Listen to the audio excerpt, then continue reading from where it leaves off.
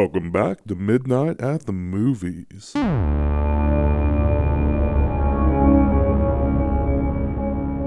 In 2002, there was The Grudge, released in Japan.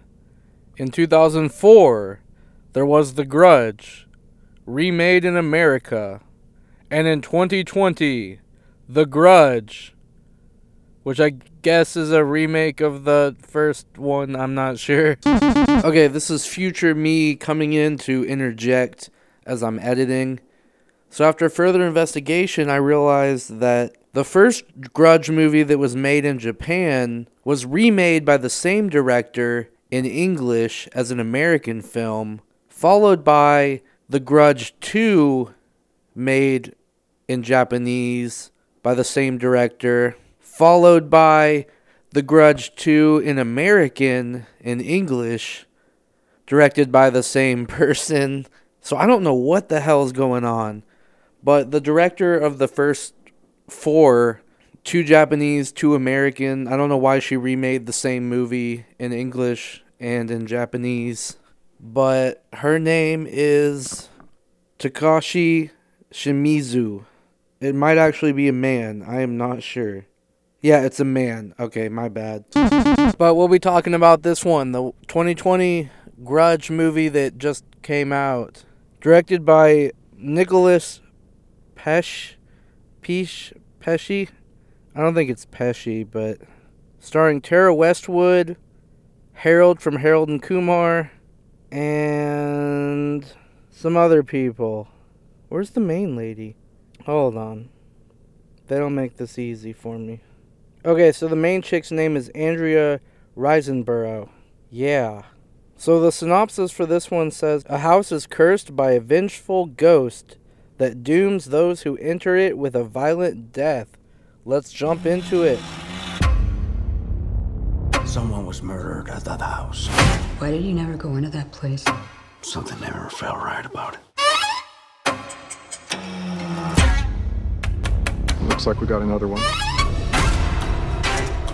Do you think that the body we found's related? Hello? I went to the house. Hello? Police department.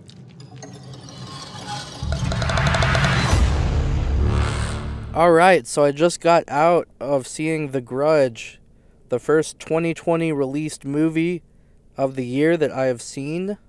And it takes an interesting vantage point.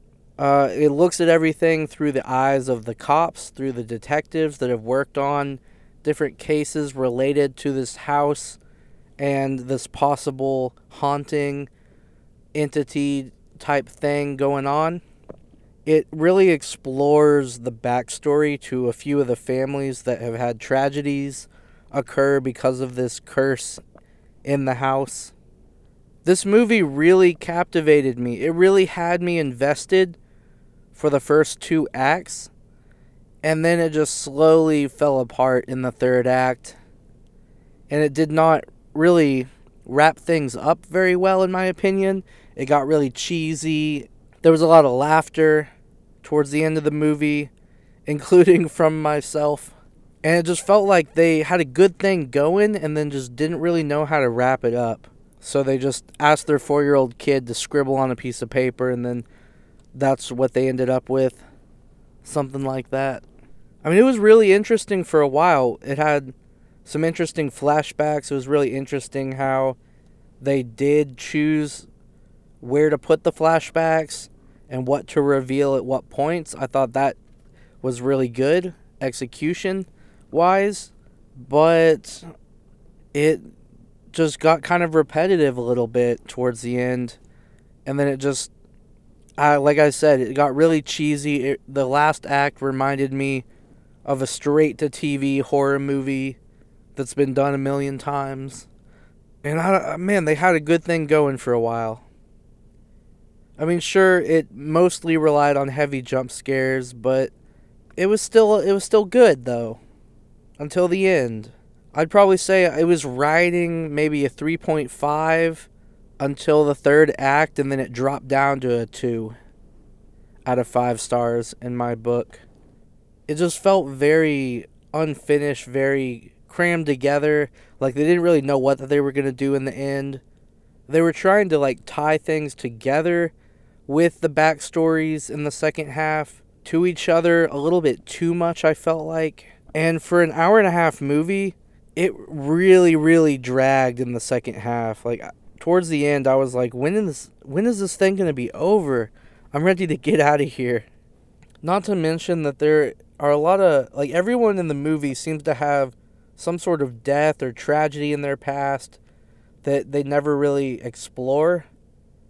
It's like they mention it once in the beginning of the movie, and then no one wants to talk about their past, so you don't, as an audience member, you don't learn anything new. Yeah, I really don't know what else to say. So that's all I've got. So thank you guys, as always, for listening, and I will see you in the next one. Peace out.